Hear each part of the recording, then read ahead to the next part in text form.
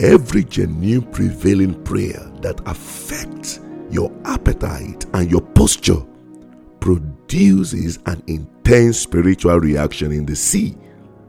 The more you prevail in prayer, the more the powers operating in the sea are discomfited, so that the cloud that gives rain on the land will rise to produce rain that births fruitfulness and bountiful harvest.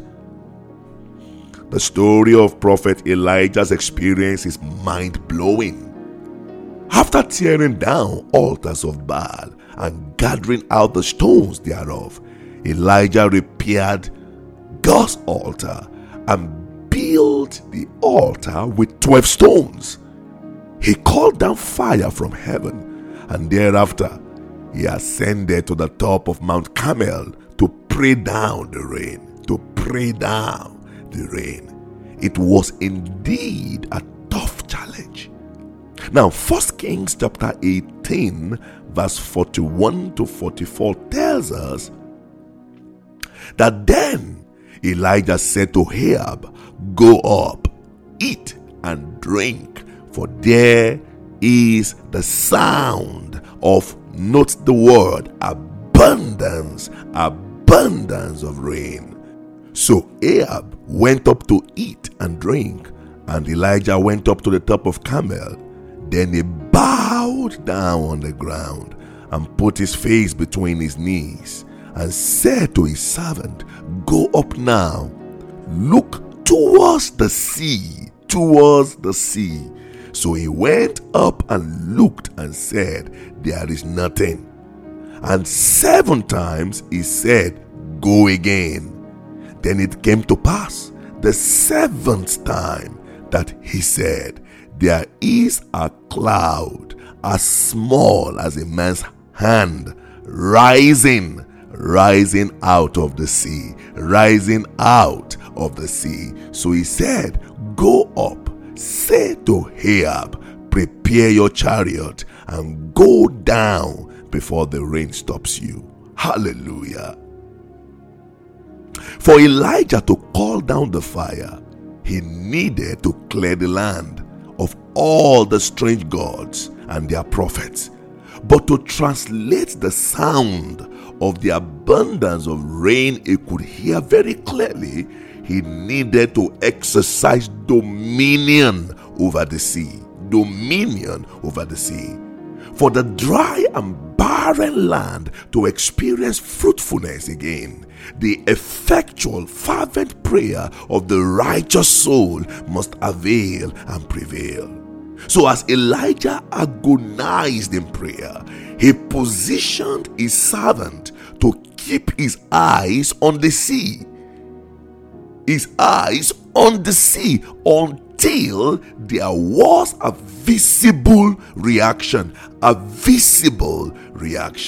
Right on the top of Mount Carmel, Elijah was causing terrific spiritual reactions and manifestations in the sea. He was so sure of that. 7 times the servant returned with a negative answer, with a negative result, but Elijah sent him back to keep watch over the sea.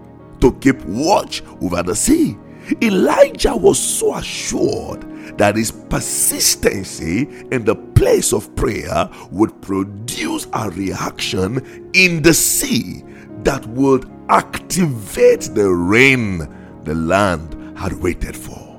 Oh yes, at the 7th time, dear friends, the 7th time, the servant ran back to the prophet saying, there is a cloud as small as a man's hand rising out of the sea. Hallelujah. Rising out of the sea. Would you have believed that the sea would be the source of the rain that God promised to send in 1 Kings chapter 18 verse 1? The Bible tells us that, and it came to pass after many days, 1 Kings 18:1, after many days, that the word of the Lord came to Elijah in the 3rd year, saying, Go, present yourself to Ahab, and I will send rain on the earth. I will send rain on the earth. The promise was already there. God had committed himself to give the rain, and God cannot lie. God committed himself to give the rain, but someone needed to pray out the cloud from the sea. Can you see that? God promised the rain from heaven, but someone needed to pray the cloud that will produce the rain out of the sea. A natural man will look up to heaven, crying and pleading for rain. Elijah knew that heaven had given the solution. Heaven had given the rain. God had spoken. So looking up to heaven in this matter is to delay yourself for nothing. Yes, God had given the rain. So Elijah positioned a man to watch out for the visible manifestation, the visible reaction of the sea to his prayer. This Elijah was a man of like passion like us, a man like you and I. He did not need to have any form of physical contact with the sea. As a matter of fact, ascending to the mountaintop is the way to supernaturally descend into the sea to gather out the stones holding back the rain on your land. The stone holding back the rain on your marriage, on your ministry, on your family, the rain on your career. Check through the scriptures. Men who gained dominion over the sea were men who ascended to the mountain of God through prayers. They travailed on their knees in the closet, but the influence of their prayers was observed in the open. They advanced according to the word of God, and the sea saw them and fled. Psalm 114 verse 2 and 3 tells us that Judah became God's sanctuary and Israel God's dominion. The sea saw it and fled. Jordan turned back. Please observe that the sea had capacity to see and to run. The sea saw God's anointed people advancing under the leadership of Moses, another mortal man of God's presence. And Isaiah 11 verse 15 says, The Lord will utterly destroy the tongue of the sea of Egypt, the tongue of the sea of Egypt. With his mighty wind, he will shake his fist over the river and strike it in the 7 streams. So the sea we are talking about is a spiritual personality which must be subdued and defeated for you to possess the promises and the hidden treasures of darkness. But I tell you, this can only happen on your knees. The river flows when men go on their knees. When you go on your knees, there will be physical reaction, visible manifestation, and that which has been detained, that which has been restrained in the sea will rise, will rise, will rise. One very powerful result of gaining dominion over the spiritual personality of the sea is that you can terminate nights and days of fruitless labor. Luke chapter 5 tells a beautiful story of how Peter and his brother left their boat after a night of toiling and laboring. They had all the fishing gears. With their professional experience and their professional fishing boat and fishing nets, they caught nothing. Look, to break through the personality that operates in the sea, you need to combine the power of the Word of God with whatever professional training, experience, or equipment that you have. Oh yes, to break through in your career, to break through in that business, to break through in that location where you are, you need to combine the Word of God with your professional experience, training, or equipment, or whatever you've learned over the years. Jesus stepped in to use their boat for ministry. And when it was done, the Lord gave a clear instruction to Peter in Luke chapter 5, verse 4 to 6. When he had stopped speaking, he said to Simon, "Launch out into the deep and let down your net for a catch." Launch out into the deep and let down your nets for a catch. I want you to observe that the Lord Jesus did not ask Peter to try and see if he would catch some fishes. No, it was not a trial and error command. The one who has the power over the sea gave an instruction, a very strong instruction. Let down your net for a catch. A catch. Men who have prevailed in prayer are certain about their authority. They are convinced about the power of God that flows in them. Like Elijah, they are so sure of their victory in the place of prayer that they keep sending the servant back and forth to go and check for the response from the sea, because they know with high degree of certainty that their prayers provokes a reaction in the sea.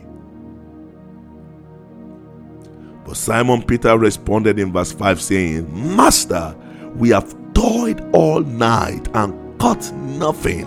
Nevertheless, at your word, I will let down the net." And when they had done this, they caught a great number of fish, and their net was breaking.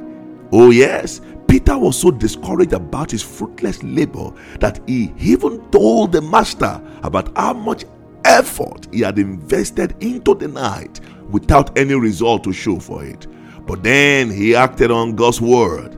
He acted on the word of God, "At thy word," and he caught so much fishes that his net broke.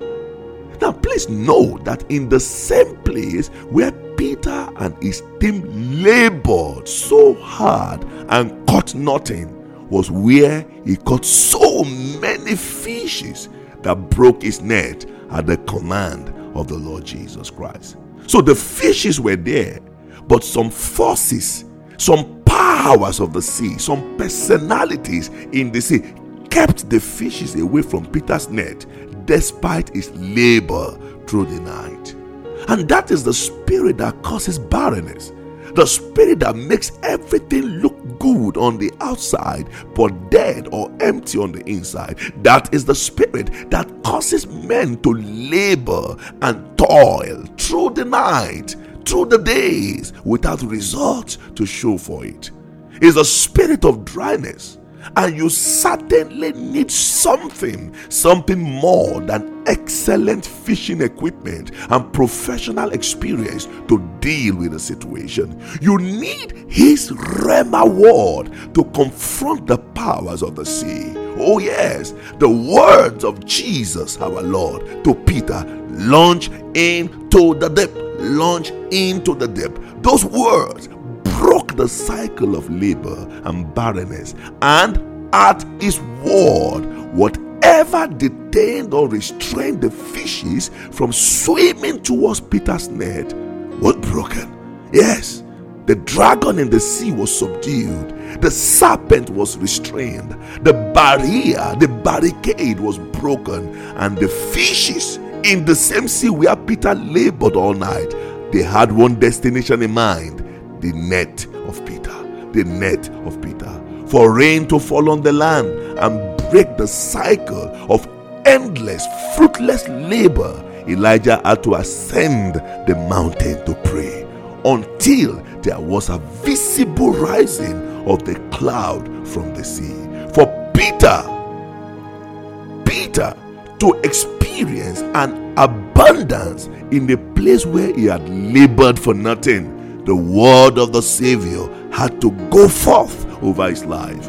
Elijah heard the sound of the abundance of rain. Peter heard abundance of fishes, so much that his net broke. Friends, Isaiah chapter 60 verse 5, which says, the abundance of the sea shall be converted unto you, is real. Oh yes, it's real. There is abundance in the sea for you, and the time to access this abundance is now. The time to access this abundance is now. But you must rise. You must rise to the mountaintop and pray. You must pray until your prayer causes a corresponding reaction that will release the abundance in the sea. You must respond to the Rhema word of Jesus and boldly, I say boldly, act on it, and you will come back with the abundance of the sea. How do you get the abundance of the sea? How do you provoke a reaction from the sea? How do you discomfit the power, the personality in the sea and release divine resources to flow towards you? How? You need effectual fervent prayer and the spoken word of God. You need effectual fervent prayer and the spoken word of God. No wonder the apostles gave themselves to the ministry of prayer and the word. Therefore, brethren, I commend you to God and to the word of his grace, the word of his grace, which is able to build you up, which is able to build you up and give you an inheritance among them that are sanctified. It's time to rise in prayer.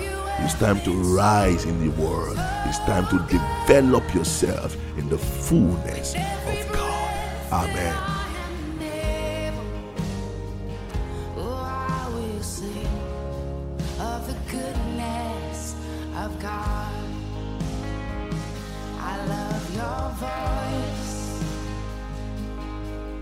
You will lead me through the fire, and in darkest night, you were close like no other.